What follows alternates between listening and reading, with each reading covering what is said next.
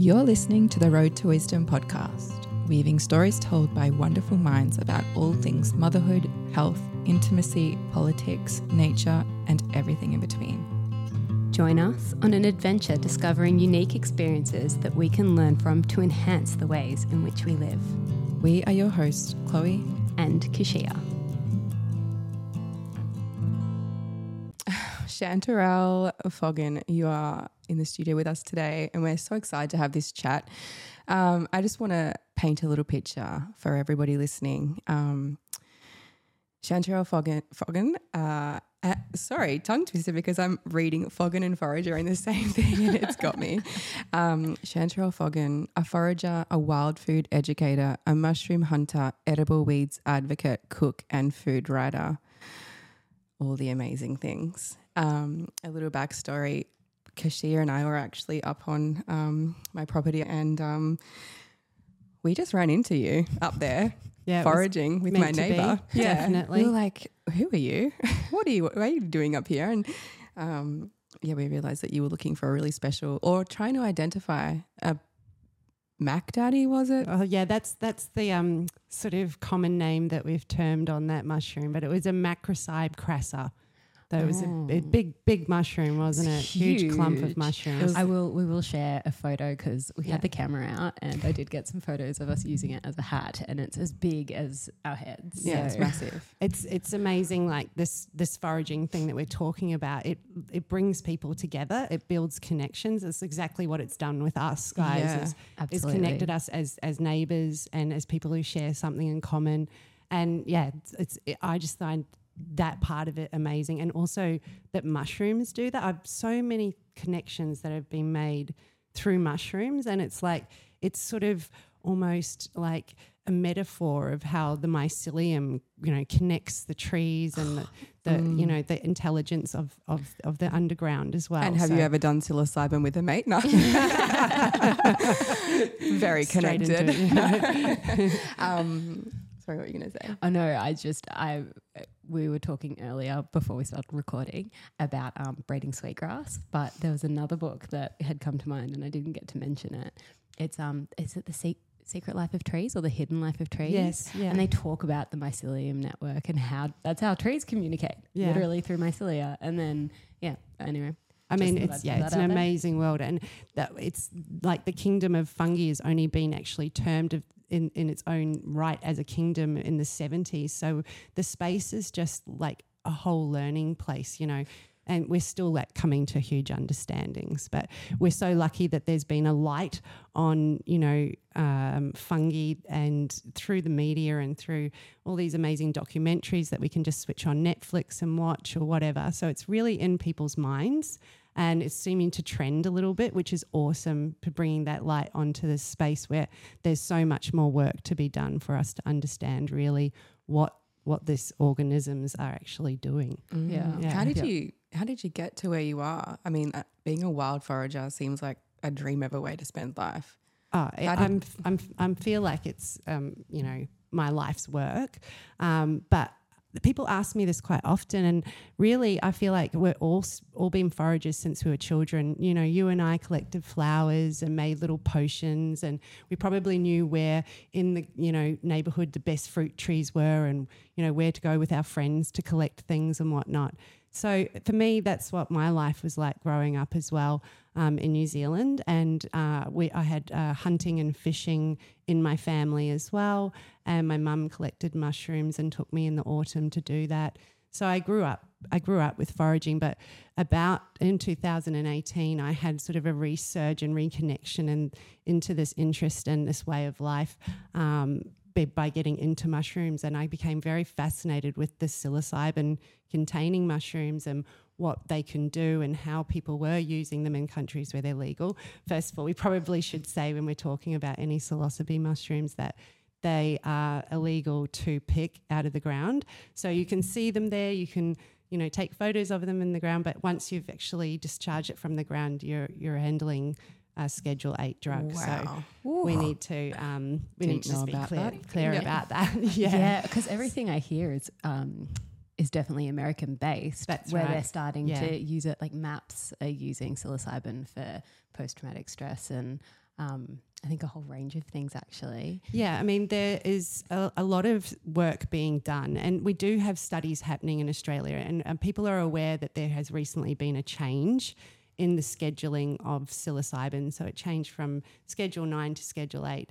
But we don't currently have any practitioner in Australia who's qualified to administer psilocybin, but we're on our way there.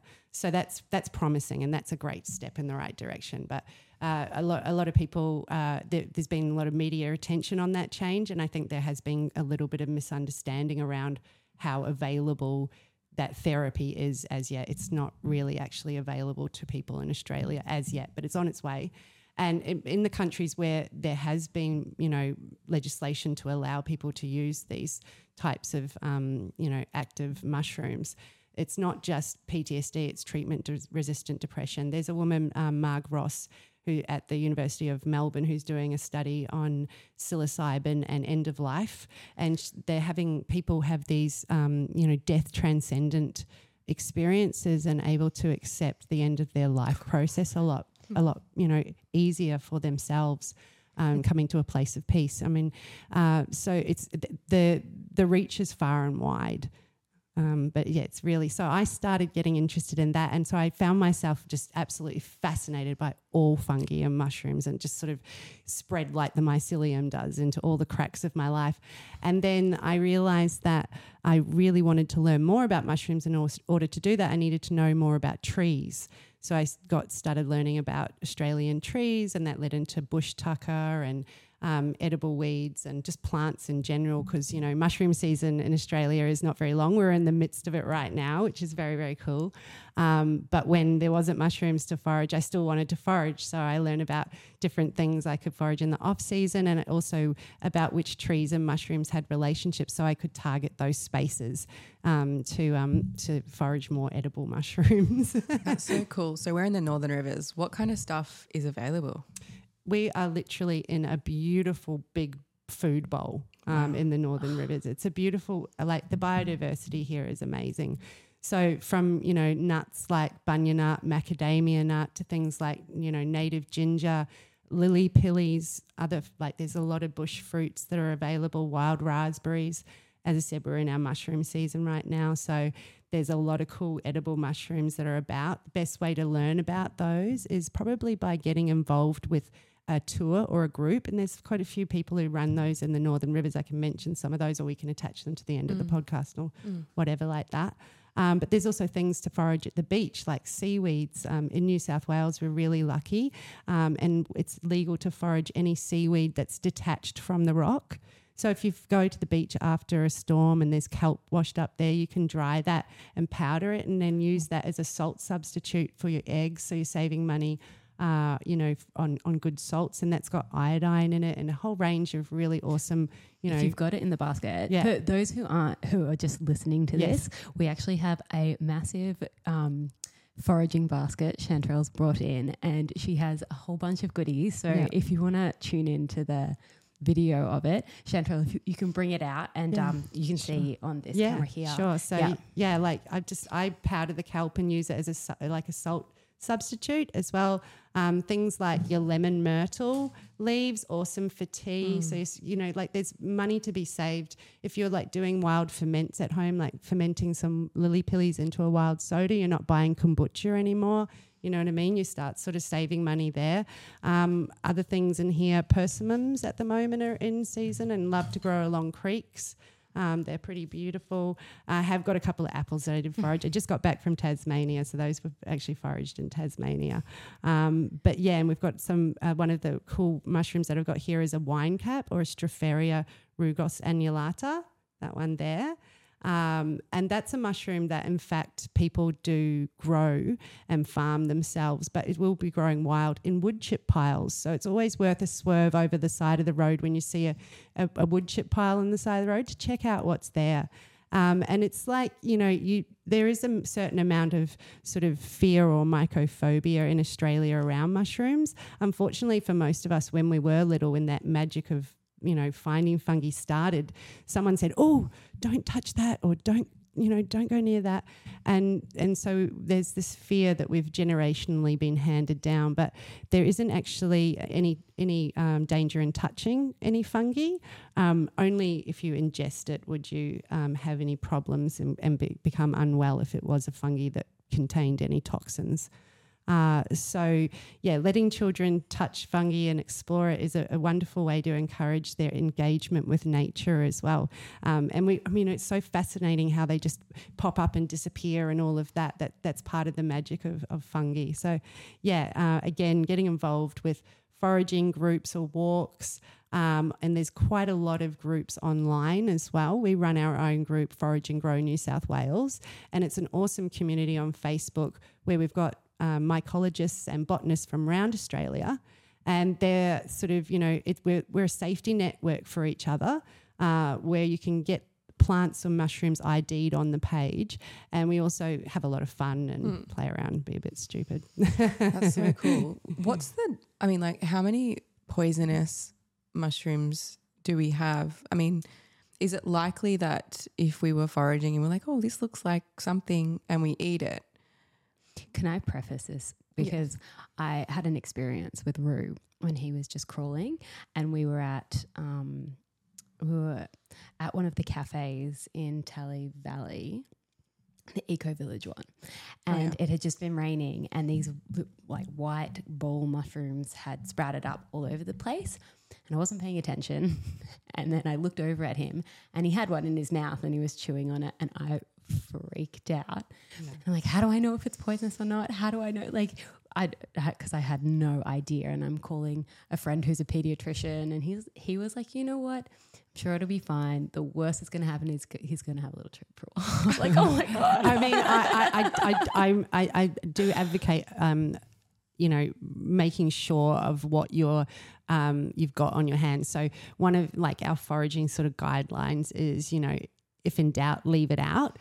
So unless you're actually completely 100% sure about what you've got in front of you, don't eat it. Mm-hmm. And this, it becomes a process of just learning, because, you didn't know a tomato was a tomato until you were told 100 times by different people, this is food, this is a tomato. So it's the same sort of theory with the fungi. Person-to-person learning is amazing way to actually share the knowledge as well. But there are a lot of great books. We have fungi resources available to us in Australia, which is specific to our areas. We have the Queensland Mycology Society. They put out fungi flips, which are really great, easy to learn ID charts. There's also a couple of great books by Australian mycologists that start out with learning edible species and their poisonous lookalikes. So that's the first way to go. So one thing I really encourage people to get involved in as well, it's a real nerd out here, but if you do find the fungi stuff interesting and you want to get involved in it, you can become a citizen scientist through iNaturalist. Using the app iNaturalist is a great way to start logging your finds and adding, information to our Australian mycota, what we know about what mushrooms we have, because only 6% around, don't quote me, I think it's around 6% of our mushrooms in Australia have been named or scientifically described. So it's a huge space of learning. So when you're actually putting your photos onto iNaturalist, you're helping our scientists and mycologists to know what's out there and where it's growing. And then what you can do on the iNaturalist app is actually see what species are growing in your area. So then you can know what to target, and you can be like, okay, this is the one we're looking for. Then learn the poisonous lookalikes. Join into the Forage and Grow New South Wales group or Australian New Zealand Fungi ID, or one of the big groups I know Facebook's a bit naff and nobody's into it anymore, but it does have these wonderful platforms for community engagement in the group styles, which a lot of the foraging people in Australia, engaged in that. That would be my suggestion for starting out for learning for ID. If in doubt, leave it out. Get that involved in something local, a walk or in a group that's local, and start with learning one edible species that you're looking for that will be growing in your area, and learn the poisonous lookalikes to rule out. In Australia we do have some poisonous mushrooms that we need to look out for, and some poisonous plants. So the poison hemlock grows, and it looks very similar to Queensland lace, which is a member of the carrot family. So that's a plant that most foragers need to know about as well, because that can be, even touching that can be dangerous. Also, we do have in New South Wales a couple of stinging plants in our bush too. So you just, knowing a couple of those plants can be really helpful and handy. And it's great, bush education for kids as well. You actually run a homeschool foraging group, don't you? Yeah, so I've got a group of teens and tweens. And we're doing a year of foraging together.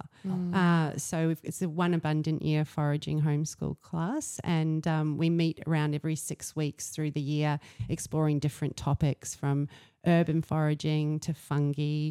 And at the end they will have a student-led assessment that they'll present to me, and it will be something that they're interested in about foraging. So it's super cool to be involved in some kids start of their wild food journey. That'd be so amazing, because it'll be something that they'll keep for the rest of their lives. And I feel like it's so necessary for all children to know this. Like I went to a private school, and why don't I know what is toxic in my environment and what we can actually eat? Like it seems like such basic knowledge that we should all have. And Chanterelle, let's get you into the schools.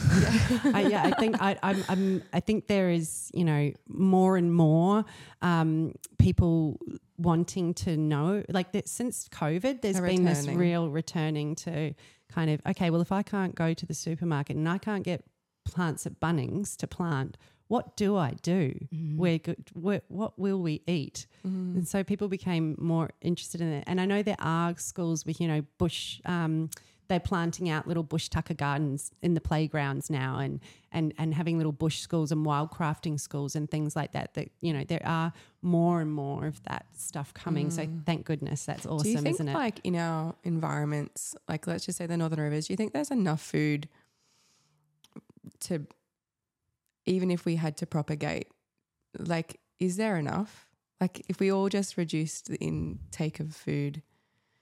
Well, I think we did touch on this just before we started recording, and like I said, if we moved into, I think it was only like about 30,000 years ago that we stopped primarily being hunter-gatherer foragers, and we moved into bigger groups, and it was hard to feed people in bigger groups, and in numbers there was safety and community and all of that. So it's, you'd need to not be in a normal full-time job to be feeding yourself or, a couple of people in your family with foraging. And that's why we have the forage and grow idea as well, because, you need to supplement what you were foraging with some things that you would be growing to be able to provide yourself with a really balanced nutrition.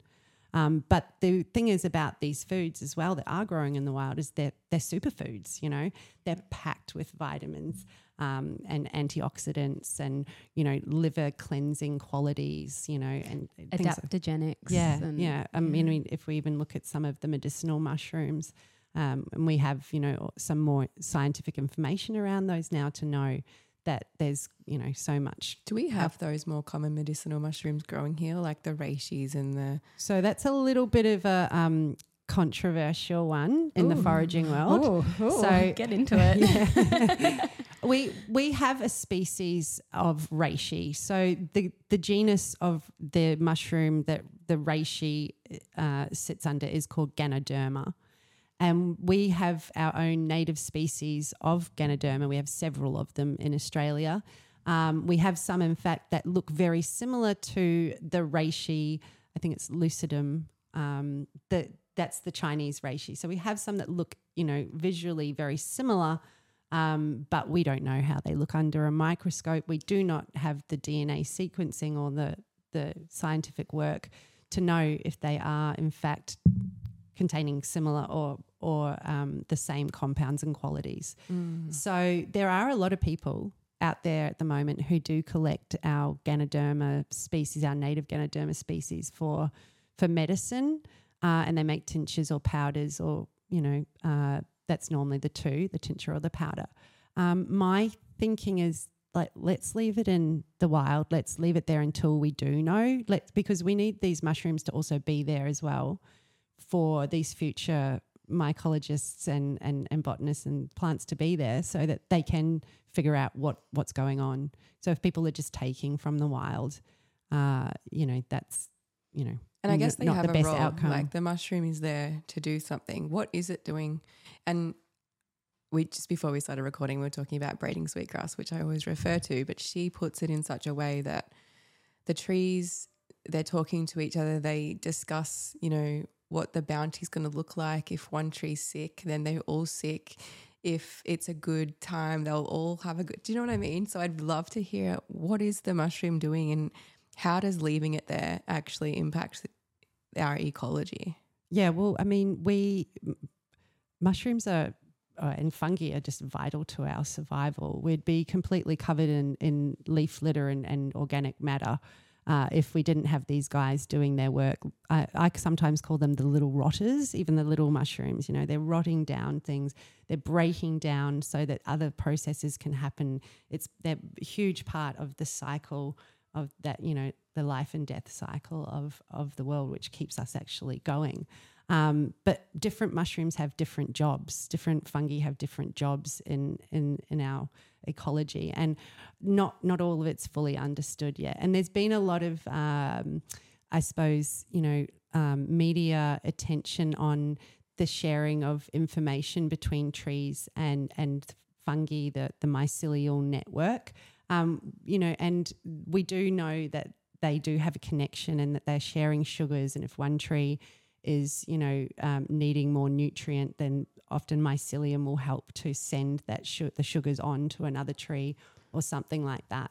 But we don't fully understand it. So I can't speak more on it than that, really, because I feel like, it's a very evolving space, and I feel like it's also a Indigenous knowledge as well, which is, I'd love to speak to Robin Walkammer about this. But I always imagine it as like the mycelial network, and I think it's because I've listened to a fair bit of Paul Stamets, and I always imagine the mycelial network being as vast as like the stars in the universe, and it's just like all that interconnectedness is just under us instead of above us, which sounds real space cadet now that I'm saying it out loud. I mean, people make all sorts of, people compare the mycelial network to the internet network and how, there's so many kind of things like that. So, yeah, you're definitely not space cadetting there.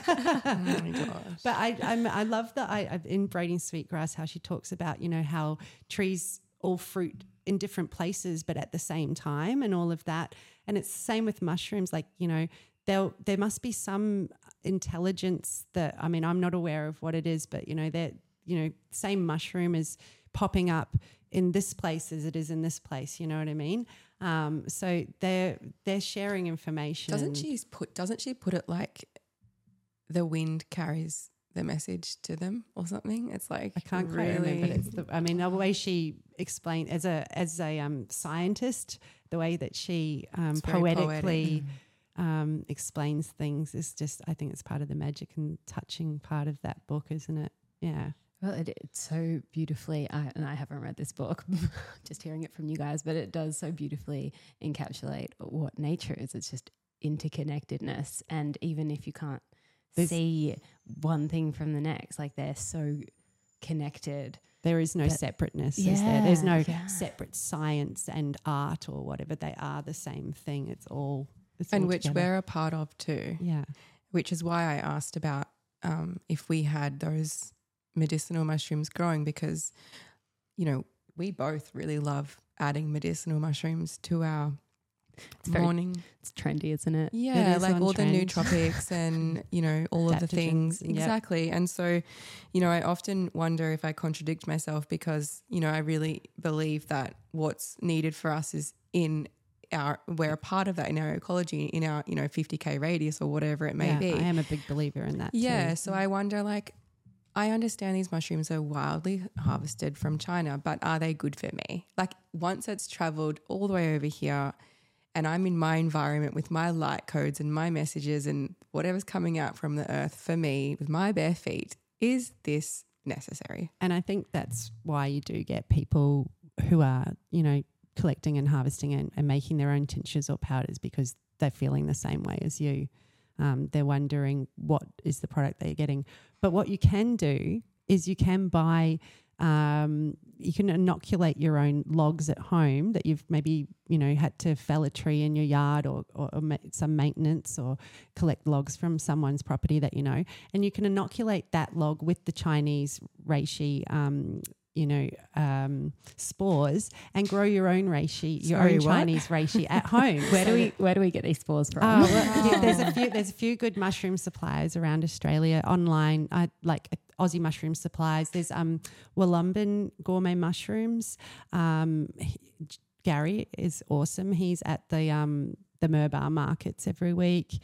He sells the shiitake and the reishi I feel like inoculants. They go to my markets too where I shop. Maybe. Yeah. But there's heaps of awesome mushroom suppliers, Because companies around Australia. Definitely spoken about this. We're like, I wonder if we could, because, you know, we can propagate a plant. Yeah. How does propagating or growing our own mushrooms look like so we have that abundance? Yeah.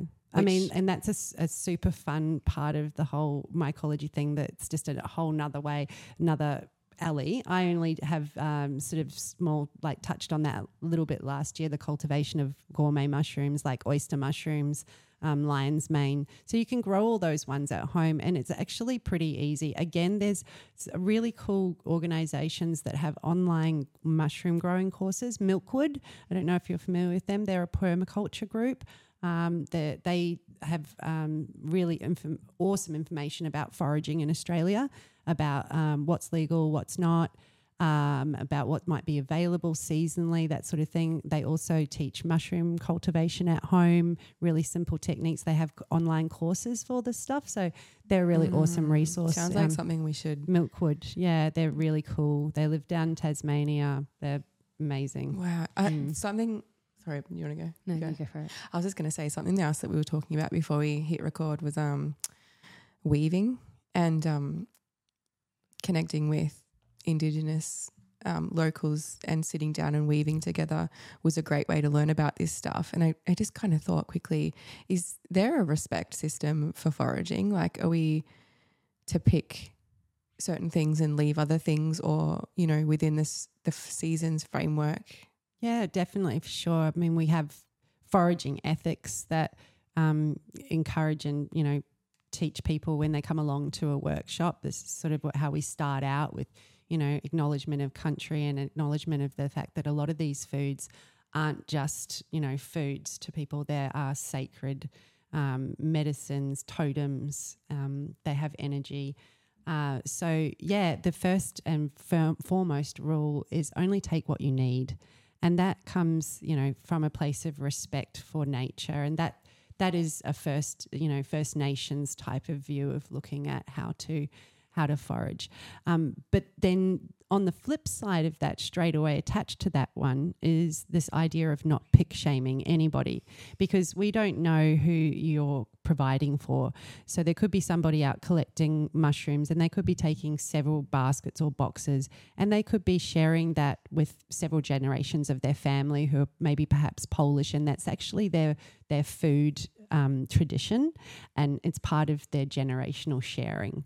So, and that's just an example, but there could be many examples of people collecting from the wild and taking what they need, and what they need looks different to what you might need. So, yeah, there's this idea of, you know, only taking what you need, leaving some for the birds and the bees, assessing an area, if a space, and getting to know your patch, your places, you know, looking out for signs, you know, if you are foraging roadside, which I do, looking out for signs of places being sprayed by council or whatnot. It's pretty easy to see when something has been sprayed.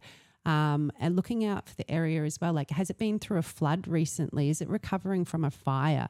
Caring about that stuff. That's, again, part of that seasonal and part of the the turning of the times in nature and the respect that you give to it through that. Can you go a bit deeper into that? Like if you were foraging in an area like the one we're in right now that was recovering from a flood or from a fire, why would we not want to be taking too much from that? Yeah, well, particularly in relation to how the floods affected our mycelium in the northern rivers, a lot of it obviously was just washed away, and a lot was drowned. It got too wet and it wasn't, it needs a good balance of wet and dry. So we've lost quite a bit. It's going to take a little while for it to rebuild. So when you're in an area, if you see a mushroom and there's just one of, then possibly thinking, should I let that be there to spore so that for next season there's going to be 5 or 6 there, rather than take that one to take home and really it's possibly not going to actually be enough to feed you or yourself anyway. So thinking in terms of looking about, being aware what's around. If it's a rare mushroom, thinking about conservation and thinking about future generations having these mushrooms there and these items there. So again, if you go to a tree and there's only one fruit on it or only a few fruit, perhaps take notice of that, where that tree is, come back next year. Trees often have one really good year fruiting, 1 year off. Like, for example, our bunya, which is one of those, really sacred, ancient foods that deserves a deep reverence and respect. It has a good year every 3 or 4 years. So we just had a really amazing bunya bounty last year. What do you do with bunyas? What can't you do?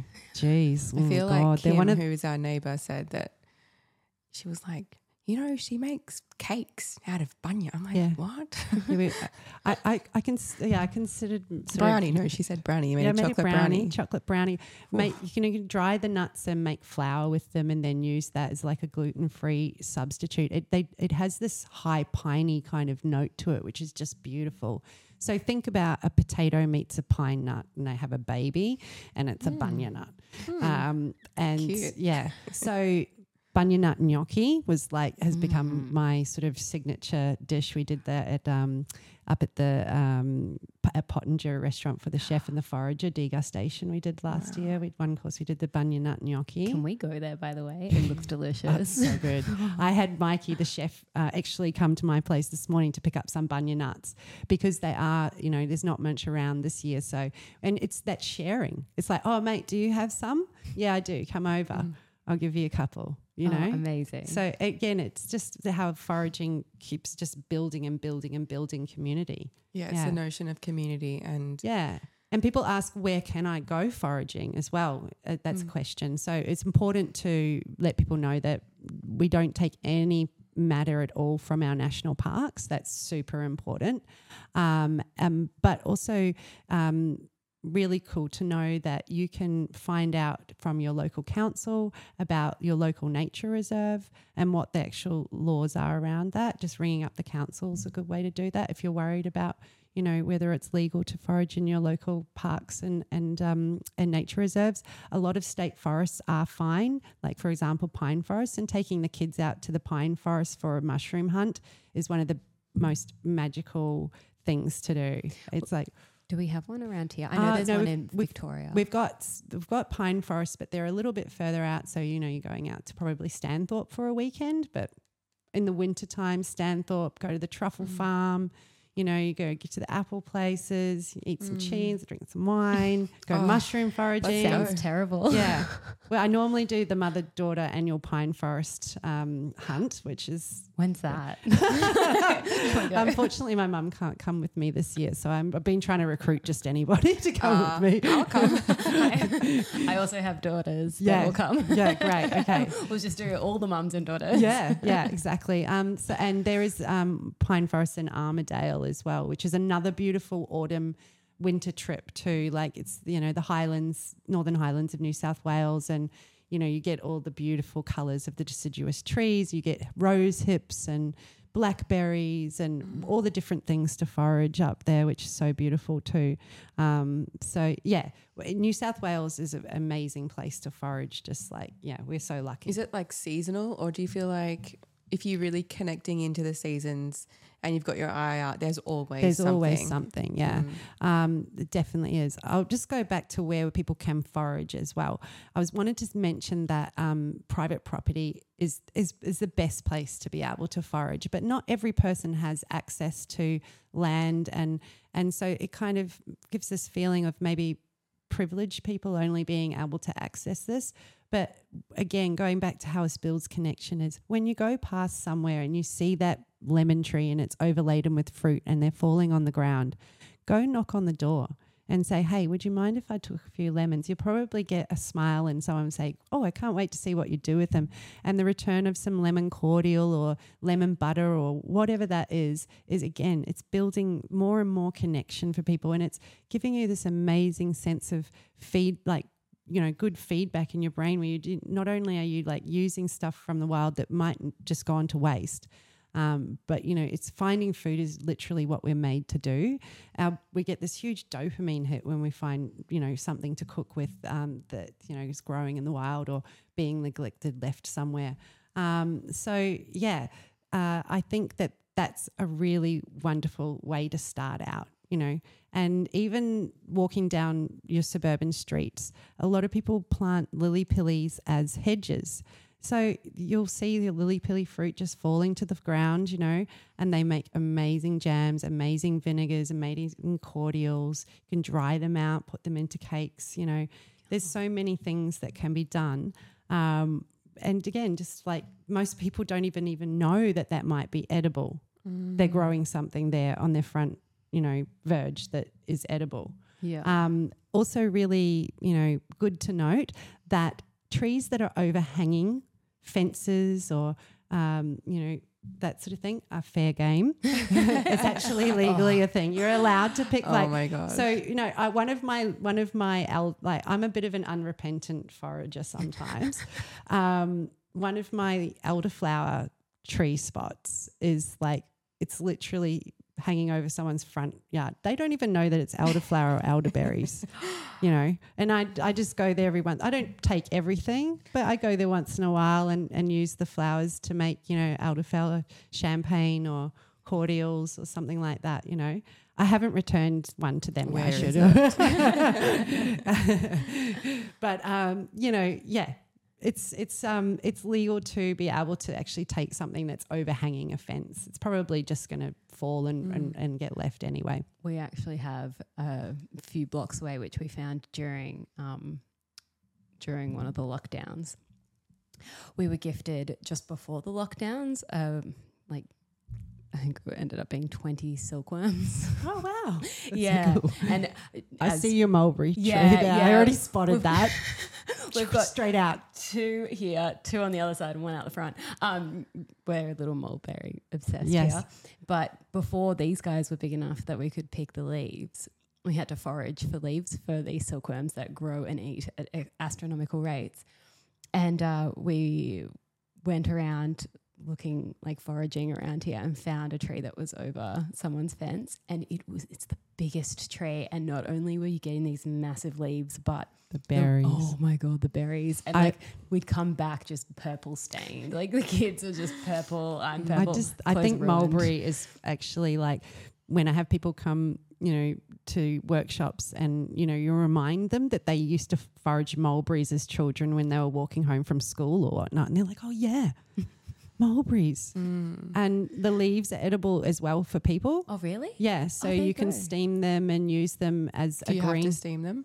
I would, because they're not when you're getting in touch with wild foods as well, a lot of the time you're using your hands and it's visceral, you're feeling things. When you're touching the leaf, it tells you this leaf needs to be steamed. It's got something on it. It's fibrous. Well, it's fibrous, Yeah. it's tougher, it's going to need a steam or whatever.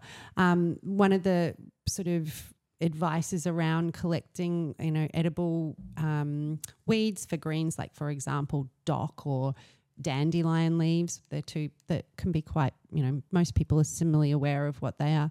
You're looking for the most tender young leaves to use because they're going to be less bitter and more palatable in the mouth as well. But a lot of people do use the mulberry leaves like, you know, a betel leaf, you know, to wrap food in. So just steam the leaf and then, you know, whatever you've got, your little veggies sliced up and roll the leaf up and dip into a satay sauce or something like that as well. Yum. Yeah, so Yum. so many uses when you start to open your eyes up to just like foods all around us, you know. Just started looking outside. Yeah, going, we've got some bananas behind you. So got some bananas there, some passion fruits. No, I just thought that I was like, I think that's a bleeding heart tree, but I thought for a moment I thought, is that a coastal hibiscus? Because the cottonwood or the coastal hibiscus is a beautiful tree and the flowers are edible and they're just so yummy. And it's one that grows like really prolifically in the northern rivers and most people know it. Also the bark was traditionally used by local Bundjalung peoples for making string and using for fibre, which is a really cool thing as well. Getting back to the weaving stuff and all of that. Yeah. Are you still doing that? I have a couple of baskets that are unfinished. I know the unfinished one. If you want to just look over there, there's a whole thing of projects that are unfinished, crafting projects. No, I'm very familiar with that. Yeah. Could you tell us about the weaving that you told us before we... Yeah, well, I was just saying that like I have tried to engage with my local Indigenous community in a way where I haven't come in just asking for their knowledge and their wisdoms and their sacred, you know, stuff. And to go in and build connection and community again. I've been really lucky to just sit with some women weaving, and that's been an awesome way. And when women weave together, you know, there's that circling of talking, of moving around subjects and of, you know, sharing into the spiral. And yeah, it's a beautiful, beautiful thing to be a part of. And I found it to be a way that I've been able to build connection with people that are Indigenous locally and then find out more from them about their plants and foods and medicines as well. That's so interesting because we were yesterday in a conversation we were having, it was about, you know, like we have these traditions and ceremonies and stuff that come from America and China and India and places like that. And we were like, what's the equivalent for healing modalities in Australia? But that kind of just paints a picture of what would be our version of women's gatherings and women's circles is sitting and weaving with an elder and, you know, pining to learn that knowledge. And I feel like that you can just, the meaning of weaving with your weaving wisdom, which is funny because we were going to name our podcast Weaving Wisdom. Someone already stole it. And they didn't do much with it, by the way. That happens. Oh, well, yeah. But no, like, yeah, I think it is like, it's just an intrinsic thing, and just to sit and watch is part of, you know, understanding someone else's culture. I think we tend to be very focused on goals and getting what we need out of things, but there is this idea of just letting things unfold or unravel, and letting time be. That we don't have the same sort of ideas around time and space. And, you know, I was super lucky to recently have Uncle Frank, and he's a Bundjalung man from Finglehead, come for our homeschool class and do a smoking ceremony to welcome the children and talk on his connection to the plants and foods and medicines. And, you know, he was saying, you know, it's not just like a lot of people just like, what can I get out of this? What can I take from this plant? But again, it's just a reciprocal nature of a relationship that there is an encouraging towards understanding. And it's difficult for us because we kind of don't have the framework to do that. But yeah, sitting and spending time with people and that adds to understanding and gaining of sharing of information.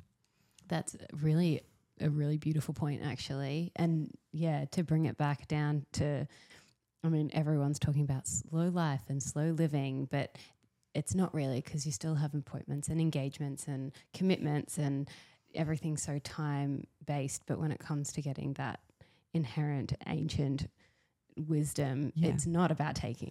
It's like you want to be, you know, weeks, months, years around a campfire with the people who know it and have actual conversations, and through the conversations absorb that knowledge, and it will last, and you get that deeper understanding that's not just what can I take, what is poisonous, what is not poisonous. I think it's a very white man way. Yeah. And there's nothing slow about going backwards and embodying that knowledge either. Like there's no sitting around doing nothing. It's like no, but it is. But I think the learning process can be the learning process around foraging. Is this the idea of why I wanted the homeschool to be split over the year, not just one class, is because it is a slower learning. Because, I mean, you think about the time where you were learning about what foods you could put into your mouth between 0 and 5. That took 5 years. Yeah. So we're going, we're taking it back to that level. So it can take some time, but it's a thing that will stay with you for the rest of your life as well. You'll never look at the world the same once you're like, that's food. I could use that. Wow, what if I got that and put those two things together? How would they taste? It's a really beautiful thing to actually have, because, a lot of people at the moment are worried about all sorts of different things. And one of them is just feeling really insecure in a big, scary world and not feeling like you could actually take care of yourself. And I feel like once you do gain that little bit of knowledge, be like, I'm actually all right. Like I could actually feed myself for a while. Like I could. I think it just comes back to, people feeling this root disconnection. Yeah. So this foraging journey, this wild food journey, it gives you an opportunity to really be in your authenticity as a human being. Yeah, it's like what else are we meant wow. to do? Yeah, exactly. And like I was saying before, when you're finding a food in the wild, you're creating this amazing feedback loop in your brain of dopamine hit, and you're feeling so good and so like high from, like I remember, the first time I had been looking for Chanterelle mushrooms for like years, for like 2.5 years. I've been looking for this mushroom. She'd been eluding me everywhere. And the first time I found it, I was literally like high. I was like screaming. Are you sure it was No, it was definitely a Chanterelle. Yeah. And, it was like I was just so excited. I was dancing and, it was just out of control, awesome feeling. Like that's got to be part of the medicine of eating locally as well. Like 100%. Like the Going journey to the farmers where you markets go. is similar. But even like, if you're out in the wild, like the walk to get to the foraging part, like, that's all that's of that all part is of the medicine. it. Yeah, exactly. Spending more time in nature, knowing what's around you. Yeah, like it's great for your physical health, just being more active every day. Mental health, everything. It's been a real healing thing for me in my life. I've had my struggles with my own mental health stuff, and at times in my therapy I was actually recommended to start to try and build up this catalogue or this kind of list of all these things that I love doing. And that was a part of doing the foraging in 2018 when I started getting into the foraging stuff again. Was, I was using it as actual therapy, complementary to my CBT therapy, cognitive behavioural therapy, with my therapist. So it literally is healing for people. Something I actually do want to just touch on, and I'm not sure if this is in your scope of knowledge, but because psilocybin is and microdosing, and that's such a big thing at the moment. Especially in this area.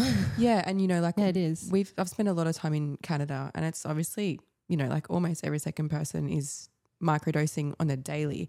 And as a person who's studied, health quite extensively, I often wonder, I don't think that we should be doing it on a daily, but obviously people are really obsessed, like they really just want that feeling. It's an escape route, right, for their reality. I mean, there's kind of the two ideas running there, I suppose. And like, there's no denying, like, although these substances are illegal in Australia, there's no denying that we have an underground community and we have this underground culture of our own in Australia around psilocybin containing mushrooms. And there are people using them for microdosing or macrodosing even and whatnot.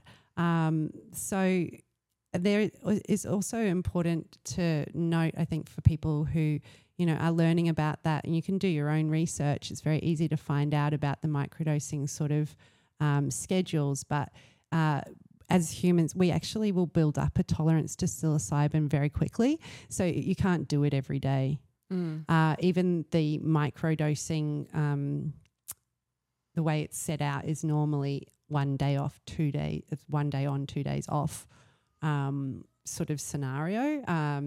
But there's different protocols depending on whom you research. What you're trying to achieve. Stamets has his own type of microdosing protocol that includes the B vitamins as well, and the lion's mane as well. So people will do their own research on that, but you can't take psilocybin every day and expect it to get you high. If people are taking it to escape, that's the other thing that I think is important for people to understand, is that these substances are going to exacerbate what you're going through as well. It's not always this rainbow sunshine experience. Scene and setting has a lot to do with how your experience is going to play out as well. That's what the research suggests. And so, being in the right place in the state of mind as well to have these type of journeys that are, being breakthrough experiences for people or whatnot, or, there is a lot of important emphasis on the intention and what intention you have as well. So there is this whole, you guys probably know, and a lot of people in Northern Rivers, have done the hot skip and a jump. There's this whole, tourist industry around entheogens like ayahuasca and mushrooms. So you can go to other countries now and book these tours where you're going into an ayahuasca ceremony or into a mushroom ceremony. So there's a lot of ethical questions around this whole industry as well. And as it develops in Australia, there is groups already looking at making sure that we have the right ethical things in place so that there isn't abuses of power or things like that, which have been happening, to people when they're going to these ayahuasca retreats or mushroom retreats and stuff like that. So hopefully our community will take longer to introduce this to being a legal thing, but we'll have the right type of ethics and code of practice around these things. But it's not to say, and anyone who's at least any aware knows that we have underground, ayahuasca ceremonies in and around the Northern Rivers and mushrooms ceremonies happening in and around the Northern Rivers at the moment as well. Toad and peyote and there's a lot. Yeah.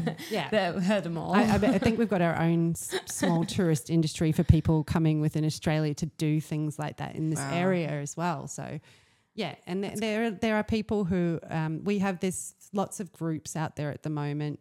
Australian Psychedelic Society, Entheogenesis Australis. These are people who are not only, looking at helping to change legislation, but they're building this code of practice and looking at harm minimization for the fact that there's no denying that there's people out there doing it, even though it's illegal.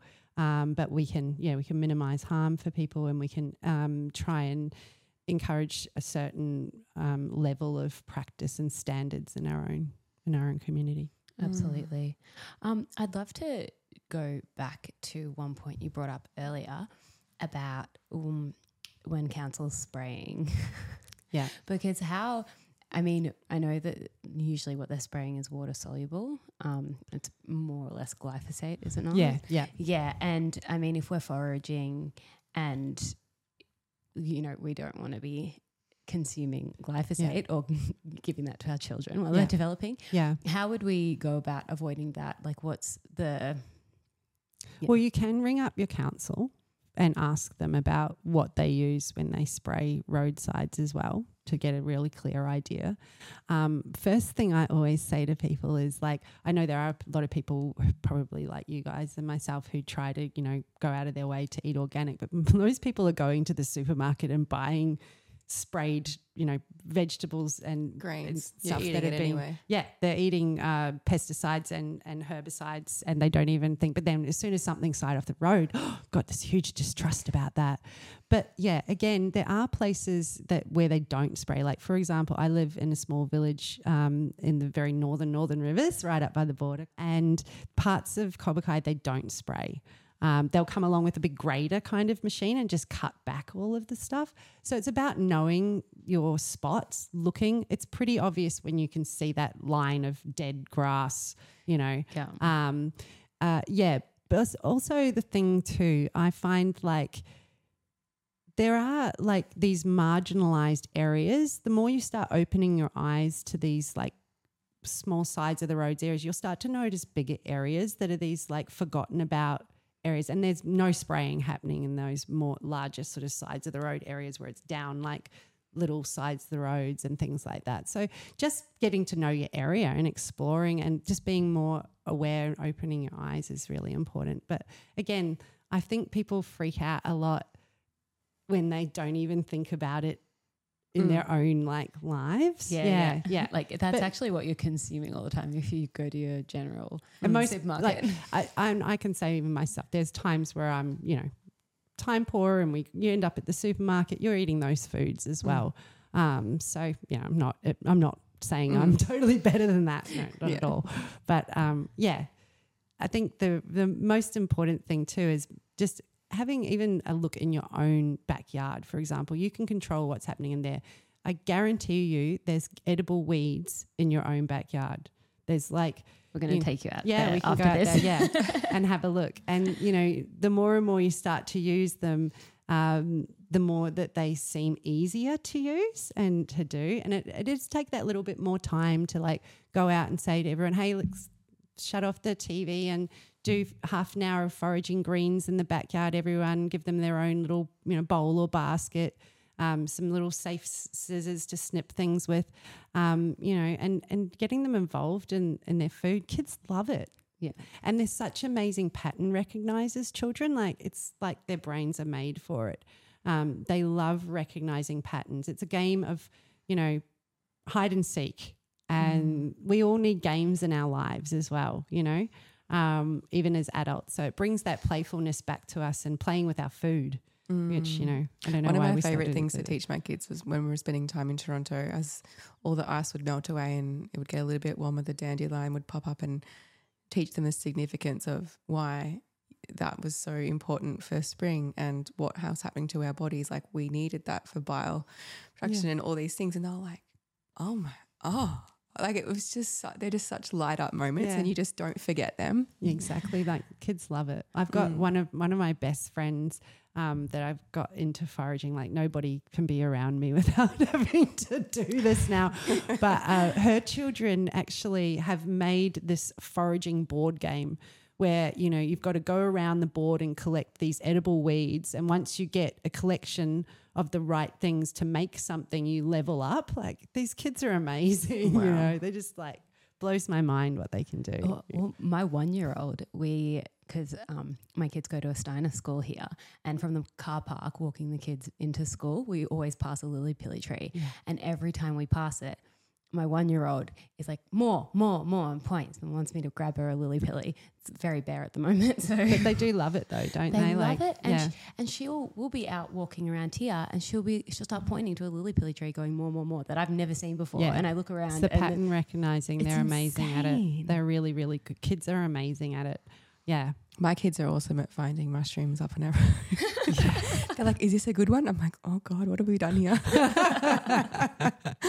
Anyway. But like I'd just be like, all mushrooms are good ones. All mushrooms are good. Like they're all got something to do in their place in the nature. So they're all good. That's what I think. Yeah. So much to learn. Absolutely. Well, it's so good to have had you in here today, Chanterelle. Thank you so much for having me. I want to say that after you introduced me. Thank you so much for having me here and to talk about this. And yeah, it's so lovely to know you both from mushrooms. From foraging. Yeah. No, it's been brilliant. I feel like I've gotten so much out of this. Yes, yeah. And Now I just want We to keep just have going. to meet up for another forage at your place sometime soon. I mean, there's probably a bounty up there that I'm so unaware of, and I've been really observing it. Like, we've got a bit of a weed problem, but I've observed that there's only weeds in places where there's no native trees and things like that. And I'm like, oh, there's a story here, and I'm just figuring it all out. And yeah, the more time I spend there just walking around, and now we have this awesome ranger which is taking us off the beaten track, and I'm finding things. I'm like, I just am nerding out. Like, I'm loving it. Yeah, it's a huge nerd out Yeah. world, the plant and mushroom world. It is. And before we wrap up, maybe you can just let everyone know where to find you if they want more information. Yeah. Well, so a few ways. I have a website. It's theforagersplate.com. I'm also on Instagram at theforagersplate and Facebook. And we have the Forage and Grow New South Wales group, which is on Facebook. Again, I know it's totally naff, but super cool for the actual platform of the group. And it's a really great way to start the learning journey, because you can just be observing as well without having to, still in your own space, and just like seeing what other people are finding currently as well. So it helps you to know what's seasonally available in your area as well. So it's a super cool way to do it. But I always have events coming up as well. I normally do a wild food event once a month, where we do a foraging component, and we also eat lots of yummy wild foods that I make for everyone together. At the moment, we're doing mushroom walks. So everyone coming up at the last weekend of May.